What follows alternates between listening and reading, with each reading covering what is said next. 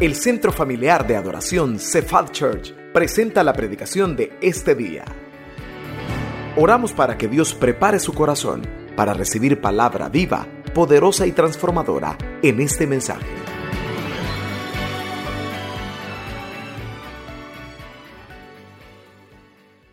La semana con pie derecho, ¿verdad? El mensaje de hoy se llama ¿Cómo salir de un bache espiritual? Léalo conmigo. ¿Cómo salir de un? ¿Cuántos tienen bastantes baches ahí en la colonia por donde viven? Bueno, hay baches físicos y hay baches espirituales. ¿Verdad que el salmista siempre escribía salmos bien espirituales? Nunca se quejaba. Vamos a ver el Salmo 77, por favor, póngase de pie y abrimos nuestra Biblia en el Salmo 77. Vamos a ver un bache en el que cayó el salmista y que solía caer algo seguido, más de lo que usted se imagina. El salmista caía en baches espirituales. No se sienta solo. Si has caído en un bache en tu fe, el salmista también le pasaba. Y yo quiero que identifiquemos, vamos a leer 77:7, Salmo 7:7. Así que, y del 7 en adelante vamos a leer. Yo quiero que usted identifique cómo va. El bache tiene esto, mire, el bache, usted primero la llanta se va para abajo, para abajo, para abajo, toca fondo y de repente comienza a salir del bache. Así que este día el Señor te va a sacar de ese bache. Dicen amén. Hágame un favor, voltee a ver a la persona que tiene a la par y dígale: Dios te va a sacar, Dios te va a levantar. Amén. Identifiquemos por favor toda la bajada del bache y luego la subida, ¿verdad? Dice versículo 7: ¿desechará el Señor para siempre y no volverá más a hacernos propicio? ¿Ha cesado para siempre su misericordia? Mira, iba para abajo, ¿verdad? ¿Se ha acabado perpetuamente su promesa? ¿Ha olvidado Dios el tener misericordia? ¿Ha encerrado con ira sus piedades? Hasta que en el 10 dice: dije, enfermedad mía es esta. Lea conmigo de nuevo el 10. ¿Cómo dijo el salmista? Enfermedad mía. Ahí tocó fondo. Ahora mire cómo empieza a subir. Traeré pues a la memoria los años, la diestra del Altísimo. Me acordaré de las obras de Jehová. Sí, haré yo memoria de tus maravillas antiguas. Meditaré en todas tus obras. Hablaré de tus hechos. ¿Qué le parece? Mira el 13. Oh Dios, santo es tu camino. Que Dios es grande. Ya salió. Que Dios es grande como nuestro Dios. Tú eres el Dios que hace maravillas. Hiciste notorio en los pueblos. Quiero decirle proféticamente a alguien que quizás te venías quejando como el salmista, pero lo vas a salir alabando como el salmista. Dice amén. Cierre sus ojos, dígale: Señor Jesús, háblame esta mañana a través de tu palabra. Yo necesito oír tu voz. No la voz de un hombre, sino tal vez de un instrumento tuyo, pero que tú seas hablando esta mañana. Señor, que lo que aquí se diga sea movido por el Espíritu Santo, para que hagas una obra en nuestros corazones, porque tú conoces a mis hermanos por nombre y apellido. Tú les hablaste con ese don de profecía, recordándoles tu sacrificio, tu amor, y también tú les amas grandemente, Señor. Por eso sabemos que les vas a hablar. Dele gracias al Señor por fe esta mañana. Gracias porque me vas a hablar. Gracias porque creo que ya me sacaste de este bache espiritual. En el nombre de Jesús. Amén. Quiero pedirles un favor a los hermanos de multimedia. Pueden sentarse. Si será posible, Jorgito, que nos pongas ahí la imagen del vehículo del pastor que tuvo hace una semana. Un pastor de esta iglesia tuvo un accidente y su vehículo quedó así. Y el accidente, aunque usted no lo crea, es muy fuerte, pero tuvo su origen en un bache. Increíble cómo irse en un bache en el momento equivocado, a la velocidad equivocada, puede tener consecuencias desastrosas. Gracias a Dios el pastor está bien, Dios lo guardó. Yo no sé si Jorgito tiene las imágenes en video que se lograron captar. No vaya a creer que iba en contrasentido el hermano, ¿verdad? Ni nada. Por ahí viene el vehículo fuera de control. ¡Pum! Pega en el separador, da una vuelta más, se le zafa el bumper frontal, pero el camión que venía atrás se detuvo a tiempo. Dios lo guardó. Yo quiero que volvamos a ver, espérame Coqui, todavía no, que vamos a volver a ver esas imágenes, ahí las tiene ya listas Jorgito, pero yo quiero que usted vea la protección de Dios en ese accidente. Si no hubieran habido separadores centrales, ¿qué hubiera pasado? Si el vehículo se hubiera brincado, ¡bum!, los separadores centrales, y arremete de frente contra alguien, si hubiera habido un peatón del lado de la acera, porque el vehículo invadió totalmente, ¿verdad? Así que todo lo que pudo haber pasado y no pasó, el Señor está en control. ¿Cuántos creen que aún en los peores problemas el Señor está en control? Amén. Veamos de nuevo las imágenes y mire cómo Dios guardó la vida de este muchacho. Dale adelante, es un pastor joven de nuestra iglesia. Ponelo, Jorgito, de nuevo. ¿Se detuvo el video? El video, sí, nuevamente el video del pastor. Ahí está, mire cómo viene. Ahí ya se fue en el bache, ya perdió la dirección. Está tratando de controlarlo, ¡pum! Pero mire, dentro de todo, el Señor guarda a sus hijos. ¿Cuántos creen que hay ángeles guardando a sus hijos de día y de noche? Hoy sí dele fuerte el aplauso al Señor, porque el Señor lo guardó. ¿Sabe qué tan bueno? ¿Qué tan bueno es el Señor? El vehículo no tenía seguro, pero a pesar de todo, el daño solo era en su propio carro. El hermano, sorprendentemente, él padece de la columna, de las cervicales, no le pasó absolutamente nada. Es el pastor Roberto Renderos Mariona, es uno de los pastores de nuestra iglesia. Dios lo guardó, y no solo eso, sino que el día que él me manda estas imágenes y me da permiso de compartirla con ustedes, me dice: pastor, aquí está la imagen de una transferencia que alguien le hizo a su cuenta. Y el banco todavía le decía: si usted no reconoce esta transferencia y quiere reportarla, avísenos, llame a tal número. ¿Y para qué voy a llamar? Me dice, si fuera carga a mi tarjeta, sí, pero es una transferencia a mi favor, ¿verdad? Y después una hermana se comunicó y le dijo: yo sentí de parte del Señor ayudarle. Así que el Señor proveyó ya para la reparación. ¿Cuántos creen que junto con la prueba Dios da la salida? El hermano se va en un bache, el bache daña la dirección, y entonces el timón va para un lado y las llantas van para el otro. Algunos hermanos así amanecen algunos días, ¿verdad? Pero mira, el timón para un lado y las llantas para allá, y Roberto tratando de controlarlo, y por eso se dio ese accidente. Hablaba con un hermano que es mecánico de esta iglesia y me decía: pastor, ahorita es buena temporada para nosotros los talleres, porque es temporada alta de cambios de suspensión, de dirección, de llantas, de tijera, de amortiguadores, por tanto bache. Peor porque ahorita es época de lluvia, bueno, acaba de pasar la época de lluvia, y entonces parecen charcos y en realidad son cárcavas. Hay que tener cuidado, hermano. Si usted ve un charco, mejor no pase por el charco, no vaya a ser que sea cárcava, ¿verdad? Hay que pedirle a Dios que nos proteja. Pero me decía otro hermano: pastor, ahí por mi casa son tantos baches que ya la idea no es evitar los baches, la idea es escoger el bache menos peor.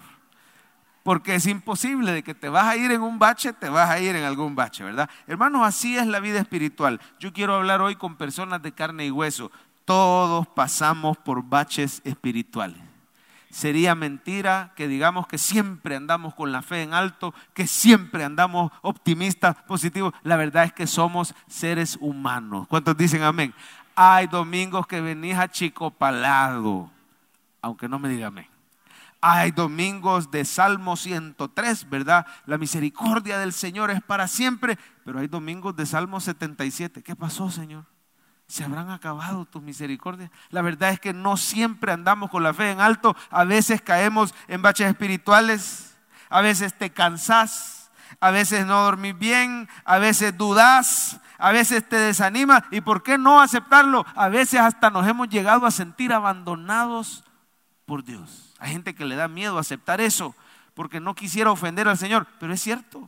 A veces lo has pensado y has dicho: Señor, ¿será que me has abandonado? Hoy tengo un mensaje de parte de Dios para ti. Vamos a ver la frase del día esta mañana. En ese bache que has caído, el Señor Jesús está contigo. Léalo conmigo, por favor. En ese bache que has caído, el Señor Jesús está contigo. Dígaselo, por favor, a la persona que tiene a la par en este momento.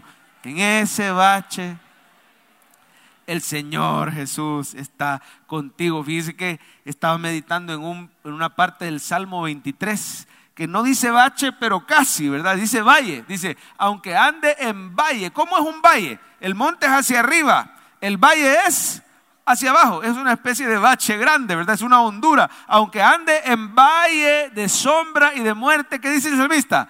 No temeré mal alguno. ¿Por qué?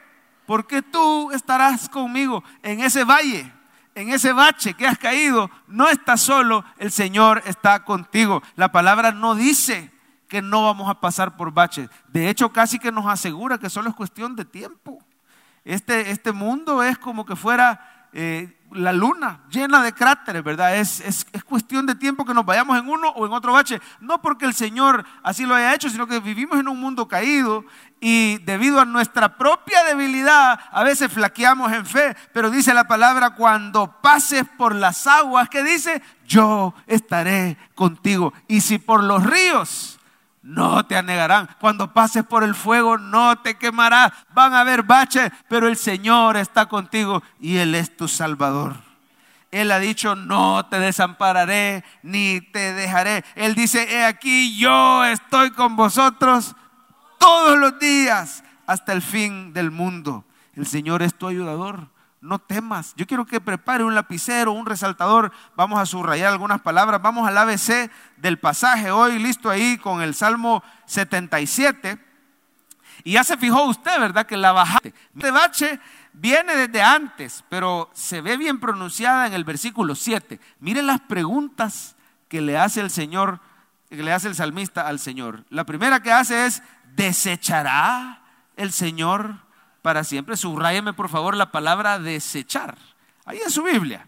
Sería buenísimo para que lo haga interactivo y usted se involucre en la enseñanza, ¿verdad? La primera palabrita que queremos resaltar, desechará. El salmista se sentía desechado, no solo él, sino toda su familia y hasta toda su nación. Este salmo no es de David, tampoco es del Señor que aparece ahí en el título que dice Coré.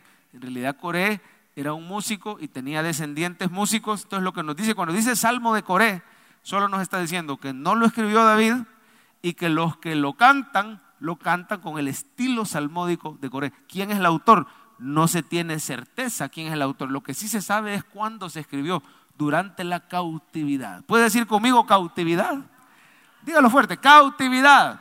¿Sabe cuándo fue la cautividad, hermano? Eso fue antes de Cristo, justo antes de Cristo, ¿verdad? Algunos años antes de Cristo, cuando Israel pasó su peor prueba, porque debido a su maldad y a su pecado, mire, por eso Cristo tuvo que venir, ¿verdad? Porque es de más, el hombre sin Cristo no la hace. No podemos por obras, dice amén. No podemos por ley. Se le dieron tantas oportunidades a Israel, pero siempre le venía el juicio de Dios. ¿Por qué? Porque cuando no podemos cumplir la ley y no tenemos a Cristo, el juicio y la ira de Dios viene. ¿Y sabe cómo había venido? En forma de una invasión. Babilonia había invadido al pueblo de Dios, había destruido todo, los muros, el templo, y se había llevado cautivas a la gran mayoría de la población. Estos cautivos escriben este salmo y sienten que el Señor los ha desechado. ¿Alguna vez te has sentido así? ¿Te has sentido como, híjole, y seré yo de verdad un escogido? Esto es lo contrario de escogido, es desechado. ¿Seré yo de verdad un escogido de Dios? ¿O será que Dios me examinó y vio mis defectos y me habrá desechado el Señor? Se nos olvida la gracia de Dios, pero es por nuestra debilidad. Amén. Siga leyendo, dice, ¿acaso no volverá más a hacernos propicio? Quiero que subraye esa palabra, por favor. Somos una iglesia que estudia la palabra de Dios. Ni un amén. Somos una iglesia que estudia la palabra de Dios. Amén. Subraye propicio entonces, ¿verdad? O si no, ahí en su mente usted subraye la verdad, resáltela.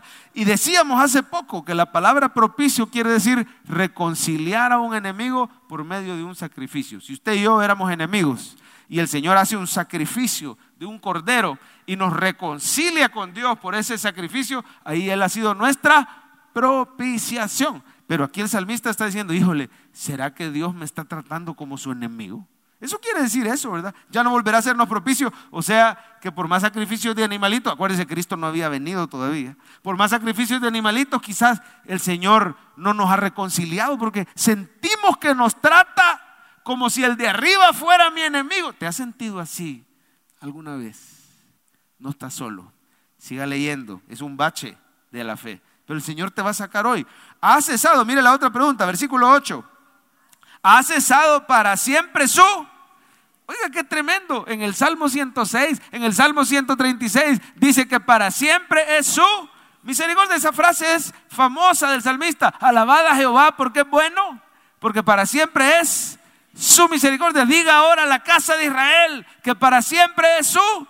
Sí, hay domingos de Salmo 106, pero hay domingos de Salmo 77, donde venís y decís, ¿se habrá acabado para siempre su misericordia? Porque no la veo en mi vida. Seamos sinceros, que han habido veces que no ves la misericordia de Dios en tu vida. No significa que no esté, simplemente por nuestra debilidad no la vemos.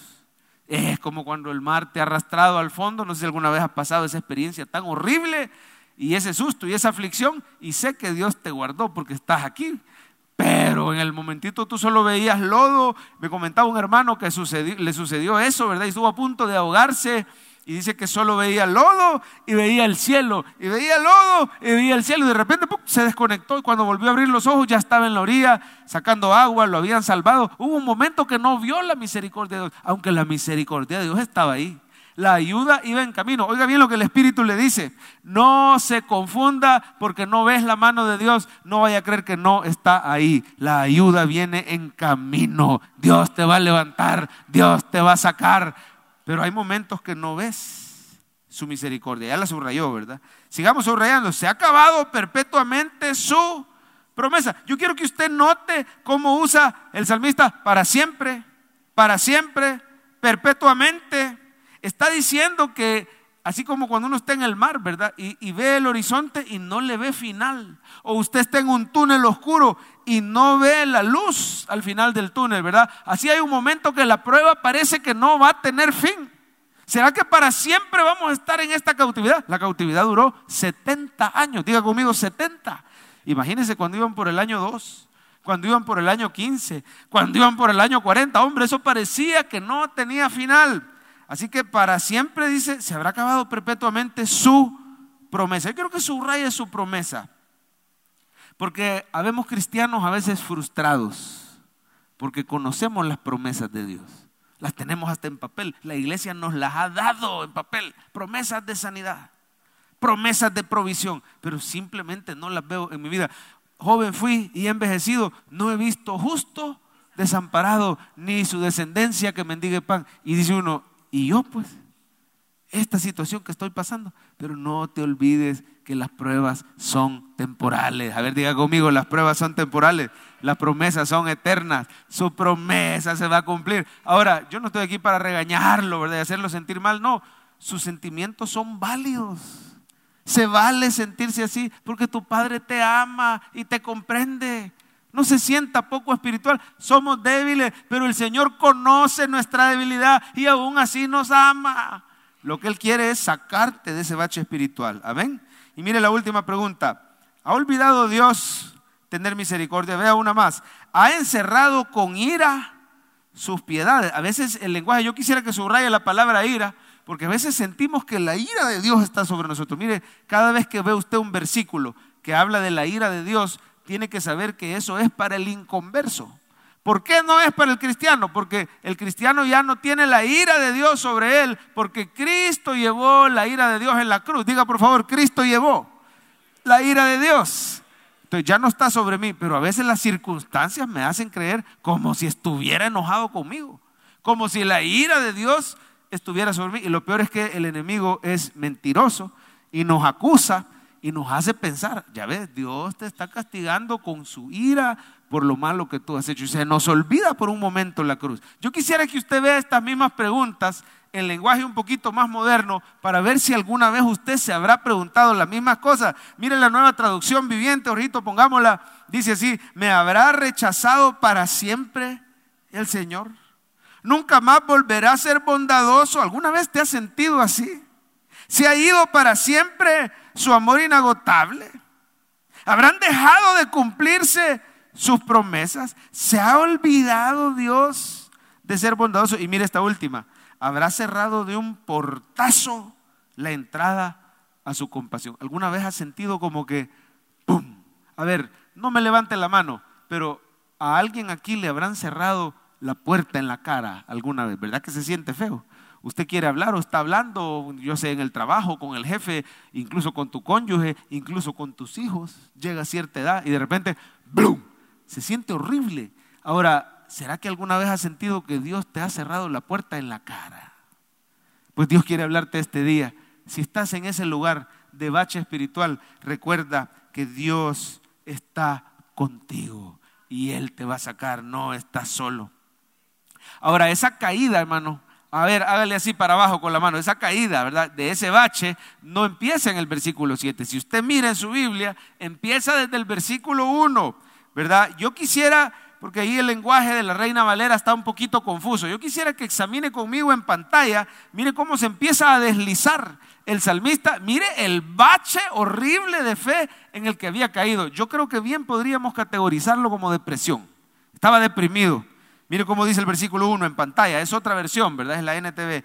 Clamo a Dios, sí, a gritos. Oh, si Dios me escuchara. Sentía que Dios no lo oía. Cuando estaba en grandes dificultades, busqué al Señor. Toda la noche oré. ¿Te ha pasado? Toda la noche con las manos levantadas, pero mi alma no encontró consuelo. Van a haber veces en la vida espiritual, yo quisiera decirte, hermano, simplemente vaya a la presencia de Dios, ore, pero van a haber noches difíciles donde el bache es tan profundo que aún orando no encontrás consuelo. Versículo 3, pienso en Dios y gimo, abrumado de tanto anhelar su ayuda. Oiga, no sé si alguna vez has tenido insomnio por la aflicción, síntomas en tu cuerpo, hasta físicos. No me dejas dormir, tenía insomnio. Estoy tan afligido, oiga, que ni siquiera puedo orar, hermano lindo. Solo quiero que sepas que el Señor puso ahí estos versículos para que sepas que no estás solo. Él te entiende, Él ha estado contigo cuando no has podido ni orar. Él ha estado contigo cuando no has podido ni pegar los ojos ni dormir. Cuando en tu mente has pensado, quizás el Señor me ha dejado. Hoy tengo un mensaje para ti, la frase del día: en ese bache que has caído, el Señor Jesús está contigo. ¿Lo cree usted? Diga por favor: el Señor Jesús está conmigo. Y créalo, hermano, no es por emoción, es por convicción, que la palabra de Dios nos dice que ahí está, aunque ande en valle. Cámbiale la palabra, diga: aunque pase por un bache de sombra de muerte, o sea, me asusta como si me voy a morir, no temeré porque el Señor está conmigo. Mire, pocas veces me ha pasado lo que me pasó esta semana, que preparando este mensaje y orando, el Señor me dictó, así como lo oye, dictado, palabra por palabra, un mensaje para alguien aquí. Así que se lo traigo escrito palabra por palabra y recíbalo si es para usted. Si le quiere tomar foto, excelente, ¿verdad? Este mensaje es para alguien que está en un bache severo. Esto te dice el Señor. Adelante, Coqui. Poneme el siguiente mensaje donde dice: hijito precioso, cabal. Hijito precioso, no temas. Oiga las palabras que le dice el Señor. Sos su hijita preciosa, no temas. En ese bache que has caído, te dice el Señor, yo estoy contigo. No estás solo. Jamás te abandonaré. Pero léalo conmigo: jamás te abandonaré. ¿Qué te dice el Señor? Yo te voy a sostener, yo te voy a defender, yo te voy a proveer y yo te voy a sacar. ¿Cuántos dicen amén? He visto tus lágrimas, ya no dudes más. Confía. ¿Qué más tiene que hacer? Cree y espera en mí de todo. Mira lo que dice el Señor: yo no me volveré atrás de hacerte bien a ti y a tu familia. ¿Por qué, iglesia? Porque te amo con amor eterno, te dice el Señor. Recíbalo de parte de Dios para usted. Ay, pastor, pero estas verdades están en la palabra, sí, pero a veces no las hallamos, o a veces se nos olvida, o a veces sentimos que del peso de la prueba no podemos ni orar. Por eso el Señor da palabra de profecía, por eso el Señor da prédica, y por eso el Señor inspira a sus siervos a que le traigamos esa palabra bíblica y se la demos en el momento oportuno. Dice amén. Así que este mensaje de parte de Dios para usted, hermano. ¿Y cómo puedo entonces salir de mi bache espiritual? Si usted reconoce que se trata de usted, que usted ha estado en ese bache espiritual, ¿cómo hago para empezar a salir? Lo primero, derrame su alma ante Dios. Poneme el número 1, Jorgito, por favor. Derrame su alma ante Dios. A ver, dígalo conmigo. ¿Qué tenemos que hacer? ¿Qué quiere decir eso? ir a Dios en oración, pero ir y desahogarse sin temor. Ahí es donde muchas personas fallan porque creen que es pecado quejarse delante de Dios y lo confunden con el pecado de murmuración. Es que Israel murmuró en el desierto y por eso le vino juicio. Para empezar, nosotros no somos Israel en el desierto. Sí, nos representa, ¿verdad? Somos como Israel en el desierto, pero hay una gran diferencia. El Señor Jesús ya dio su vida por nosotros. Su sangre nos limpia de todo pecado. Pero además de eso, acuérdense que usted y yo, hermano, una cosa es murmurar contra Dios y otra cosa es quejarnos delante de Dios. Él es nuestro Padre. ¿Usted tiene confianza con su Padre? Hay personas que quizás no, ¿verdad? No tuvieron una buena relación, pero la relación correcta con un Padre que te ama debería de ser una relación de confianza. Incluso, hermano, derrame su alma significa vaya y llore delante de Dios. ¿Cuándo fue la última vez que viniste al culto y pudiste derramar lágrimas delante del Señor? Y solo eso ya te hizo sentir más confiado, más desahogado. Derramar tu alma, hermano, es hacer lo que estaba haciendo el salmista. Si usted se fija, de los versículos 1 al 9 está la bajada del bache, ¿verdad? En el 10 como que se detiene y ya se empieza a recuperar. Pero en toda esa bajada el salmista está derramando su alma. Yo quisiera preguntarle, ¿cómo se imagina usted que dijo esas palabras del 1 al 9 el salmista? ¿Las habrá dicho serio? ¿Las habrá dicho solemne? ¿Las habrá dicho sin emoción? ¿O estaba llorando delante del Señor?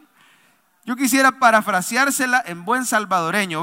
Le voy a poner en buen salvadoreño en la pantalla los versículos del 1 en adelante. Y yo quiero que usted me diga cómo cree usted que el salmista decía esta palabra. Aquí está del 1 al 9, parafraseado. Habrá sido así, hermano. Señor, te clamo toda la noche. A veces siento que no me escuchas. Así lo habrá dicho el Señor. ¿Cómo lo habrá dicho el salmista? ¿Cómo se lo imagina usted? A ver, dramatícelo en su mente. ¿Cómo habrá sido? Señor, toda la noche tengo orando, siento que no me escucha. Y se ponía a llorar. Te busco, mi Señor. Yo no sé si el Espíritu Santo me habrá inspirado algunas de tus palabras en oración. Te busco, Señor, y no encuentro consuelo. Me siento abrumado de tanta prueba.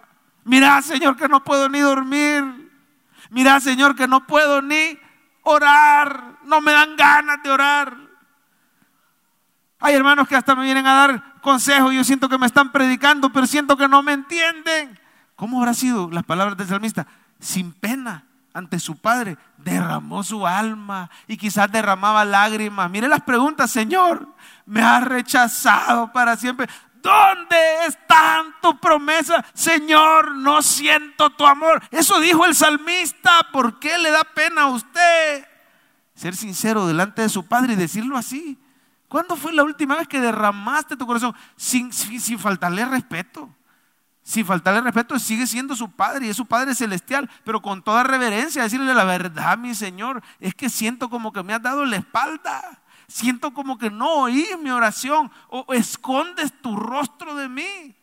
Derrame su alma, tenga confianza, no es pecado. Hermano, usted puede fingir delante de extraños, a veces le pasa en el trabajo, usted no anda bien, pero ¿qué hace delante de los compañeros de trabajo? Finge y pone su mejor cara. Qué terrible, ¿verdad? Andarse muriendo por dentro, pero fingir que todo está bien. Hágalo delante de extraños, hágalo delante de compañeros de trabajo que usted quizás no confía si van a hablar de usted a sus espaldas o qué, pero delante del Padre Celestial no finja, porque Él ya sabe. Diga por favor, Él ya sabe cómo me siento. No necesito fingir que soy súper espiritual. Derrame, quiere salir del bache, derrame su corazón delante de Él. Tenga confianza con su Padre. Poneme la frase ahorita. Tenga confianza con su Padre. Estar bien, está bien, no estar bien. ¿Lo puede decir conmigo, por favor? Tenga confianza. Es su Padre, hermano. Y con Él está bien no estar bien. Usted puede admitir, papá, la verdad es que no me siento bien. Tengo esto, tengo lo otro. Fíjate que siento que te has olvidado. Derrame su alma, hermano, pero cuando haga eso, prepárese, porque si algo conmueve el corazón del Padre, son las lágrimas de sus hijos. Hay un secreto para salir del valle: derrame lágrimas. Y si no es usted una persona de mucho llorar, pues derrame su corazón con sinceridad, diciéndole cómo se siente. Y prepárese, ahí va a empezar a salir usted. La clave es la oración. Puede ser en la iglesia, en público, o puede ser en lo privado, en su hogar. Puede ser en la vigilia de este próximo viernes, en la noche, ¿verdad? Puede ser en cualquier momento, pero sea sincero. Y si algo conmueve el corazón del Padre, son las lágrimas. ¿Qué le pasó a aquel rey Ezequías que le había anunciado el profeta? Dice el Señor que arregles tus cosas porque te vas a morir. Y se fue el profeta, ¿y qué hizo el rey? Volteó su rostro contra la pared y comenzó a llorar. ¿Y qué dijo? No fue una gran oración elocuente, solo dijo: ay, mi Señor, llorarle al Señor. Y eso, mire, conmueve el corazón del Señor. Es un buen padre. ¿Qué siente usted? A ver, ¿cuántos son papás y mamás aquí? Levanten la mano los papás, mamás. ¿Cuántos son abuelitos aquí? Levanten la mano. ¿Qué siente usted cuando ves las lágrimas de tus hijos? ¿Qué sentís cuando te lloran los nietos? ¿Acaso no dan ganas de hacer lo que sea con tal que dejen de llorar? No porque te moleste, sino porque te duele verlo llorar. Amén. ¿Cuántos saben de lo que estoy hablando? Imagínense qué sentirá el Padre que te ama tanto cuando derramas lágrimas. Así que el rey Ezequías lloró: Señor, acuérdate de mí, acuérdate cómo te he servido. Ezequías no era perfecto, pero le lloró al Señor y tenía un Padre bueno. Usted y yo no somos perfectos, pero si le lloramos al Señor, si algo conmueve el corazón del Padre, es que usted derrame su alma, como lo hizo Ana, la que no podía tener hijos. Y su rival la irritaba y se burlaba de ella. Y le decía: estéril, ahí viene el estéril, ve, no puedes ni darle hijos a tu esposo. Señor, acuérdate. Bueno, dice que balbuceaba. Tanto que el profeta, cuando llegó al templo y la vio llorando, creyó que estaba intoxicada, ebria. Y dijo: mujer, no te da vergüenza, digiere tu vino, como diciendo: anda a tomar algo para que se te baje, ¿verdad? ¿Qué puede tomar la gente para que se le baje? Era pregunta. A saber, pastor. Bueno, excelente. Los de las 11 saben, por eso vienen más tarde, ¿verdad? No, mentira. Pero entonces le decía: mujer, digiere tu vino. No, si yo no estoy borracha. Lo que pasa, mi Señor, es que he derramado. Y el profeta le dijo: ve, porque el Señor ha escuchado tu oración. ¿Y qué hizo el Señor? Se conmovió y le dio a un hijo. Y no cualquier hijo. ¿A quién le dio?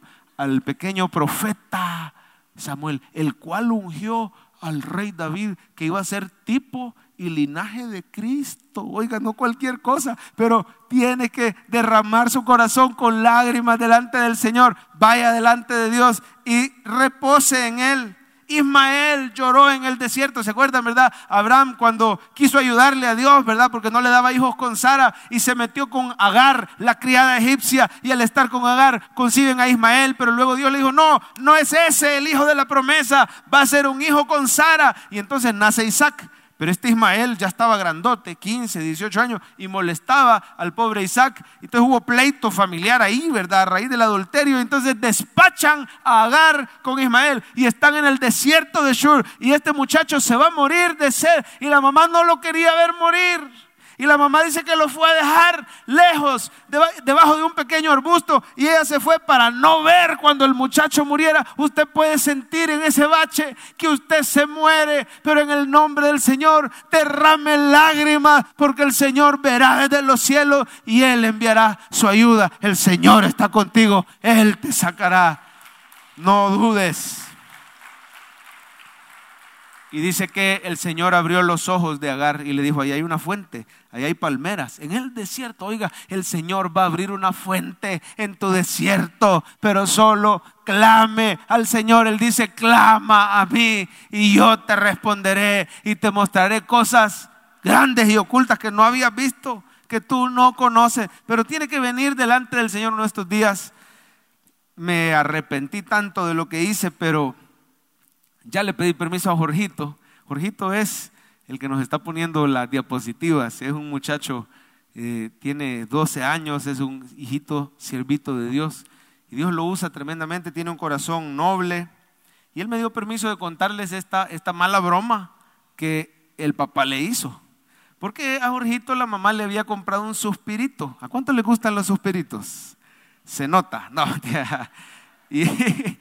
Y entonces Jorgito terminó de almorzar y tenía el suspirito frente a él en el puesto, pero dijo: ya vengo, solo voy a traer no sé qué cosa al cuarto, ¿verdad? O la mamá lo mandó a traer algo. Y cuando se levanta deja el suspirito ahí Y viene y se me ocurre hacer la broma tonta, simplemente por bromear, usted sabe, uno de cipote. Agarro el suspiro del niño, lo pongo en otro plato y le pongo una servilleta encima para que no lo viera. Entonces iba a decir, alguien se comió mi suspiro, y quería hacerle la broma. ¡Hey, hombre! ¿Quién se comió mi suspiro? Verlo, ¿verdad? Que tanto amaba el suspiro. Y dice, no, me coquí, aquí está. Pero la mamá me dijo, ojalá lo haga llorar. Me amenazó. Como diciendo, te cae. Así que el niño está por ahí haciendo algo y yo escondo el suspiro y me dice, ya la mamá lo conoce, ¿verdad? Y me dice, ¿para qué, hombre? Ojalá lo haga llorar. Me amenazó. Bueno, regresa el niño y lo primero que ve es el plato solo. Y nos voltea a ver a los sospechosos de siempre, ¿verdad? Al hermano mayor y a mí, ¿verdad? De la mamá no sospechó y es la que más come. No, y entonces dice, ¿qué pasó? Pero con una vocecita que yo dije, híjole, la regué. Inmediatamente supe que era una mala broma. No era una mala intención, usted sabe, ¿verdad? A veces bromeamos entre familia. Y entonces dice, ¿qué pasó con mi suspiro? Pero ¿quién se lo comió? Pero si yo solo me levanté. Y ya no terminó ni de hablar.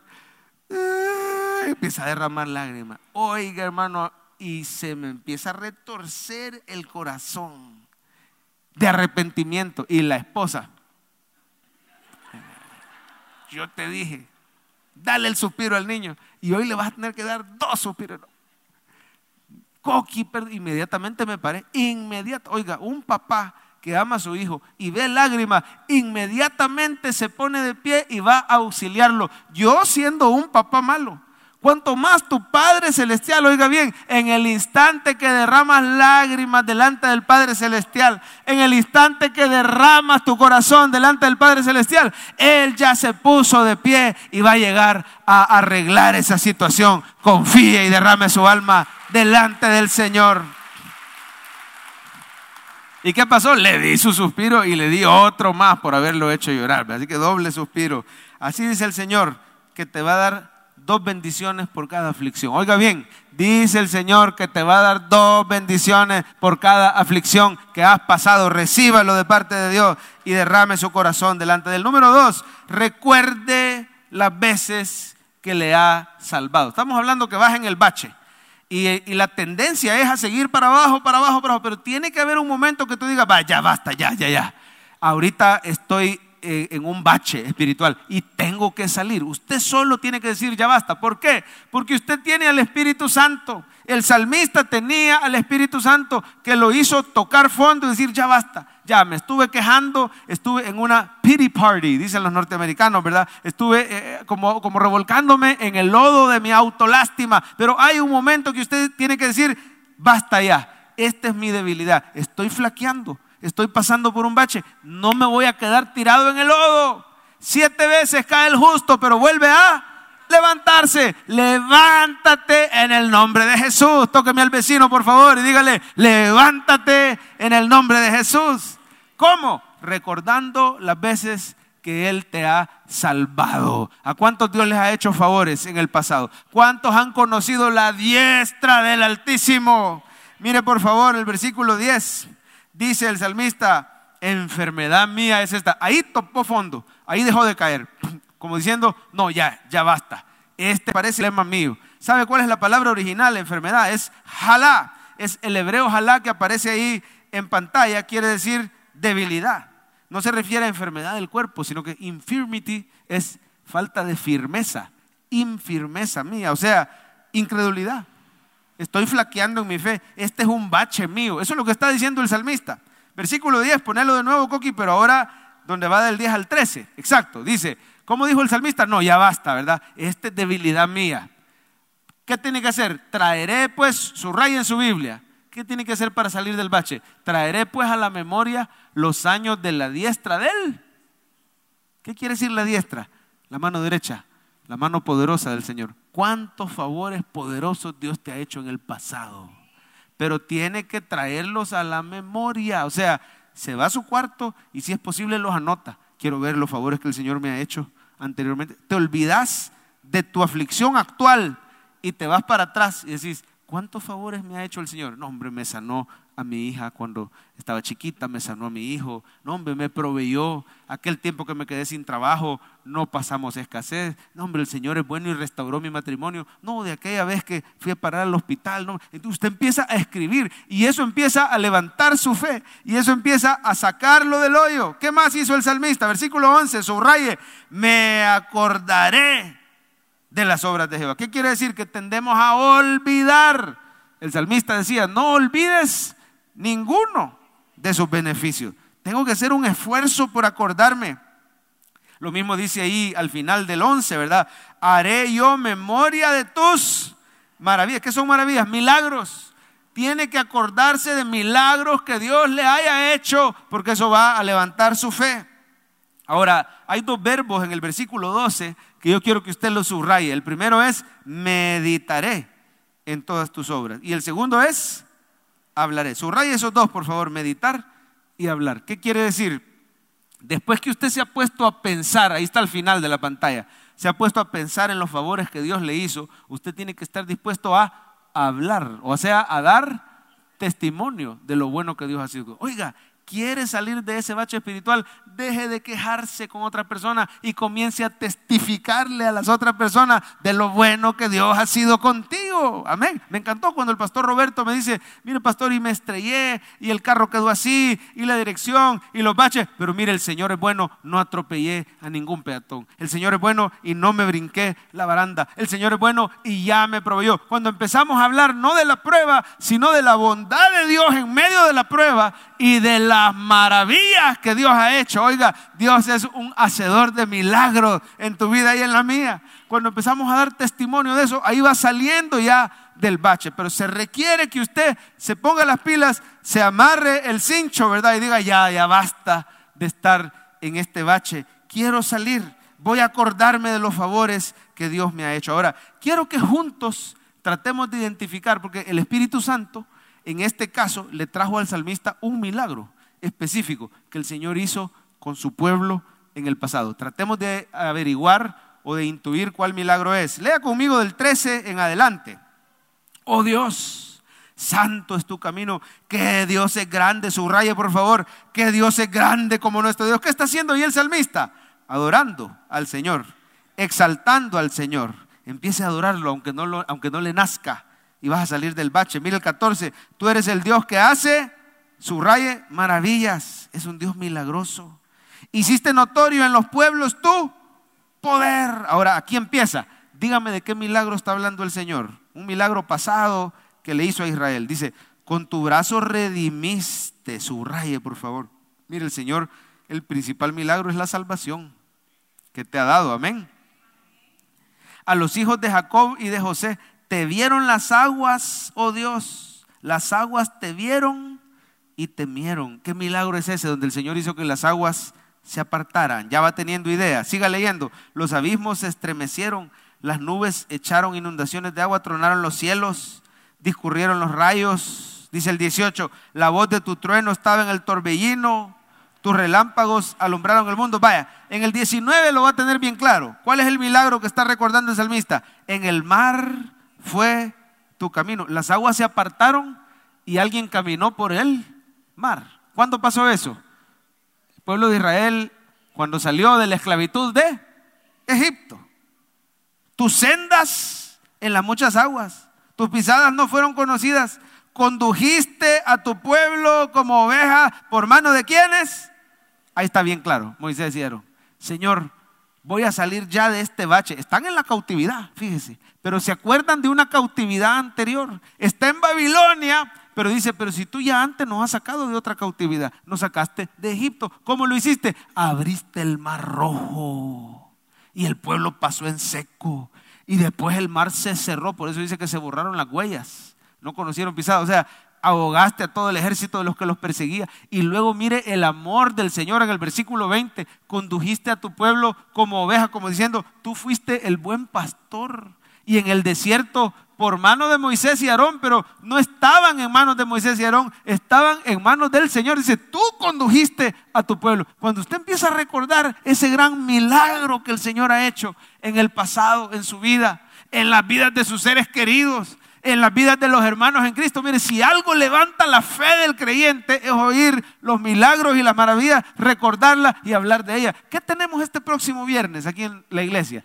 Vigilia. Yo quiero invitarle a que se haga el firme propósito, no falte a sus cultos los domingos y escuche el poder de Dios.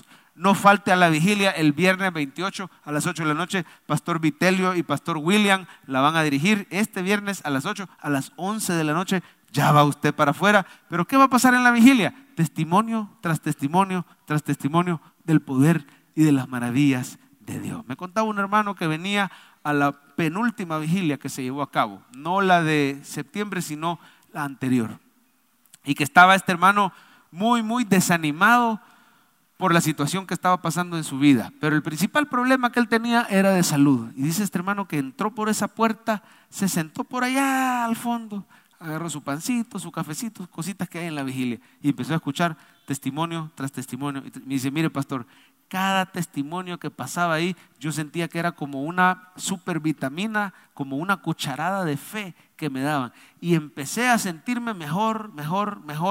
Empecé a sentirme con fe de que el Señor me podía sanar. Yo vine totalmente desanimado y salí de aquí, oiga esto, salí convencido que el Señor me iba a sanar y que solo era cuestión de tiempo. Bueno, tanto fue así que el hermano salió aquí a las 11 de la noche, se fue a su casa después de la vigilia y dice que concilió el sueño fácil, cosa que él tenía ratos de no poder dormir, de la preocupación y de sentir los síntomas de esa noche. Él durmió como un bebé, no porque ya estaba sano, sino porque estaba seguro que así como Dios había sanado a otros, lo iba a sanar a él. Había empezado a salir ya del bache. Algo que noté, me dijo, es que a partir de escuchar esos testimonios me fue más fácil alabar al Señor. ¿Le cuesta a usted alabar, hermano? Quizás necesita empezar a traer a memoria lo bueno que Dios ha sido. ¿Se acuerdan de aquel canto que dice, Dios ha sido bueno? Solo eso dice, Dios ha sido. ¿Cómo dice? Dios ha sido bueno. Lo bueno de ese canto es que es tan sencillo que lo puedes cantar pensando en qué áreas de tu vida el Señor ha sido bueno. ¿Con quiénes de los que tú conoces el Señor ha sido bueno? ¿Qué milagros y maravillas ha hecho el Señor? Véngase a la vigilia, empiece a recordar. Quiero invitarle que hoy en la tarde aparte un tiempo y anote 3, 4 cosas milagrosas que el Señor ha hecho en su vida, aunque hayan pasado hace años, y vas a empezar a salir de ese bache. Y número 3, y con esto terminamos ya porque se nos fue el tiempo, oiga mensajes, esto es clave, oiga mensajes que le hablen de Jesús. Por eso el video diario es tan importante. Si usted no lo sigue todavía, yo le invito a que lo siga todos los días en nuestras redes sociales, un video que te habla de Jesús desde toda la Biblia. Ahorita lo estamos viendo en Ezequiel, pero mañana se termina Ezequiel y comenzamos con Gálatas y así seguimos. No importa desde qué libro, Antiguo o Nuevo Testamento, todos los días te vamos a hablar de Jesús. Usted viene a la iglesia y siempre vamos a adorar a Jesús y vamos a hablar de Jesús. Cuando usted oye mensajes que le hablan de Jesús, usted va a salir del bache y va a crecer en fe. ¿Por qué? Porque la Biblia dice, la fe viene por oír y oír la palabra de Dios. Pero sabía que en el original no dice Dios. En el original dice, Romanos 10:17 dice, la fe viene por oír y oír la palabra de Cristo. A ver, diga conmigo, la palabra de Cristo. Eso es lo que da fe. Tú puedes leer quizás del Antiguo Testamento y que por sus pecados vino la ira de Dios sobre el pueblo. Es palabra de Dios, pero no te va a dar fe. ¿Qué es lo que te va a dar fe? Saber que Cristo Jesús llevó tus pecados en la cruz. La fe viene por oír. Lea conmigo. Esta es la traducción más exacta de Romanos 10:17. Léala conmigo. La fe viene por oír y oír y oír. ¿Se fijó que son 3 veces? Va, léalo conmigo, léalo bien. La fe viene por oír y oír y oír la palabra de Cristo. Dígaselo a la persona que tiene a la par. ¿Cómo viene la fe? La fe viene por oír y oír y oír la palabra que te habla de Jesús. Si tú estás bien firmemente establecido en lo que Cristo ha hecho, si tú puedes ver a Cristo en su gracia y en su poder, entonces te va a elevar la fe. Y eso me hace preguntarme, ¿Qué estás oyendo? ¿Por qué no salís del bache? ¿Será que el problema está en lo que estás oyendo? Hay personas que lo que pasan oyendo es el reporte médico que dice que no existe cura. Gloria a Dios por los médicos. ¿Cuántos dan gloria a Dios por los médicos cristianos? Amén. Pero muchas veces la ciencia tiene tope. Amén. Y la ciencia dice, no, hasta donde nosotros sabemos, este es un padecimiento, usted va a ser hipertenso toda su vida, aunque baje de peso. Igual cualquier descuidito, ahí va la presión para arriba, así que la pastilla de por vida. A lo mejor estás oyendo lo que dice la ciencia o estás oyendo lo que dice el noticiero, que te dice que vienen 5 variantes más y que de esta pandemia no vamos a salir. O estás oyendo a San Google, amén, que te dice que ya estás para el tigre, que te dice que ese dolor de cabeza que tienes, a saber qué clase de parásito raro es. O estás oyendo la psiquiatría, que te dice que tu condición es irreversible, o estás oyendo la ley que te condena y te dice que no mereces el favor de Dios, o estás oyendo las buenas nuevas de Cristo, que te dice que Él es todopoderoso y que para Él no hay nada imposible. Amén. Si tú oyes las buenas nuevas de Cristo, no es que vas a estar ignorante de la ciencia, ignorante de las noticias, pero que todo lo filtres a la luz de las buenas nuevas de Cristo, porque para Cristo no hay nada imposible. Esas son palabras de Él. Él dice, no hay nada imposible para Dios. Estás filtrando todo a la luz de Cristo, que te dice que Él es el Dios de toda gracia. Él le hace favores a personas que no lo merecen. Dice amén. Así que, hermanos, su fe se va a fortalecer oyendo hablar de Jesús, pero lo tienes que oír todos los días, porque de pronto se nos olvida y ponemos nuestra mirada en este mundo. Mire esta pobre mujer, el bache espiritual que estaba pasando. Marcos 5, Jorgito, por favor. Una mujer que de hacía 12 años, mire cuánto tiempo tenía de estar en ese bache, padecía de flujo de sangre, a saber si ovarios poliquísticos o algo peor.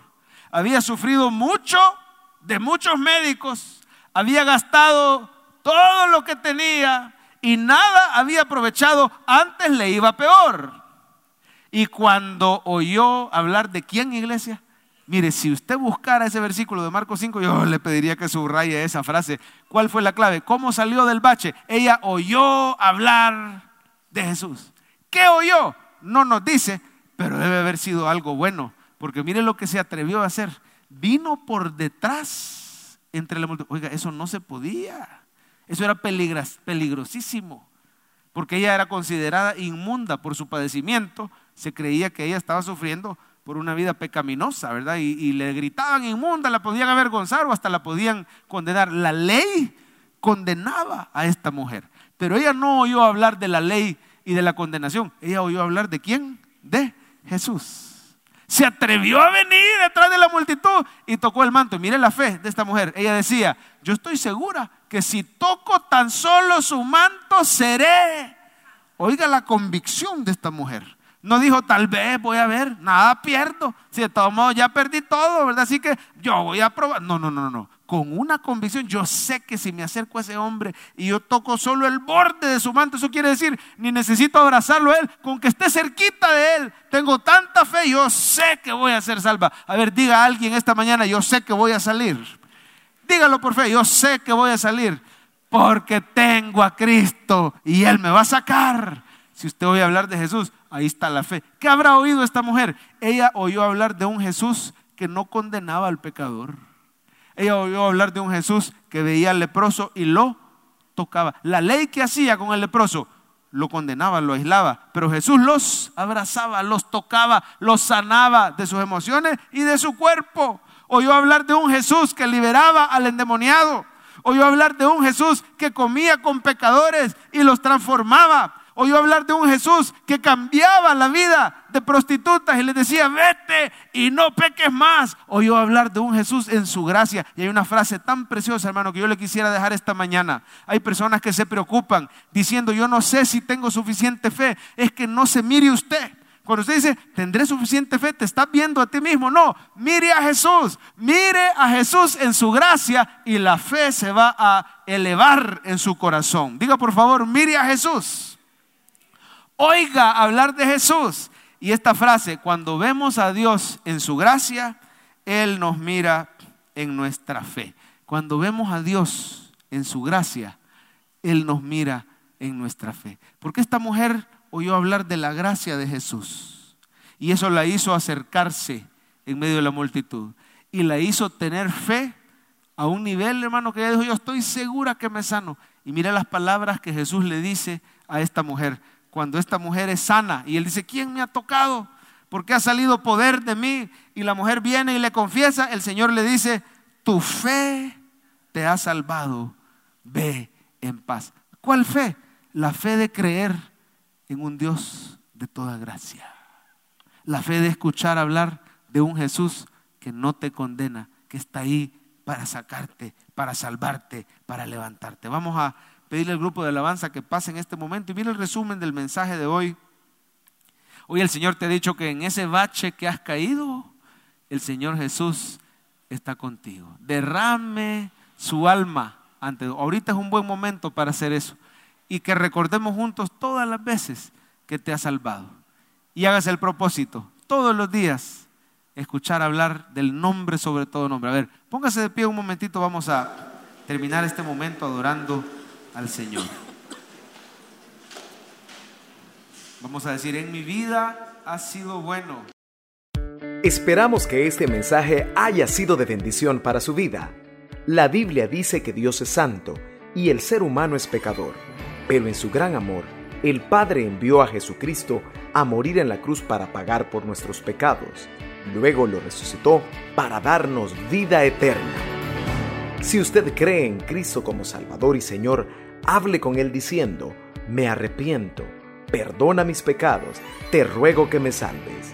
Ponga su fe en Él y crea que solo Cristo le puede salvar. Bienvenido a la familia de Dios. Le invitamos a congregarse en Cephal Church los domingos a las 7 a.m., 9 a.m., 11 a.m. y 5 p.m. Visite nuestro sitio web cephadchurch.org o búsquenos en las redes sociales como Cephal Church. Dios le bendiga.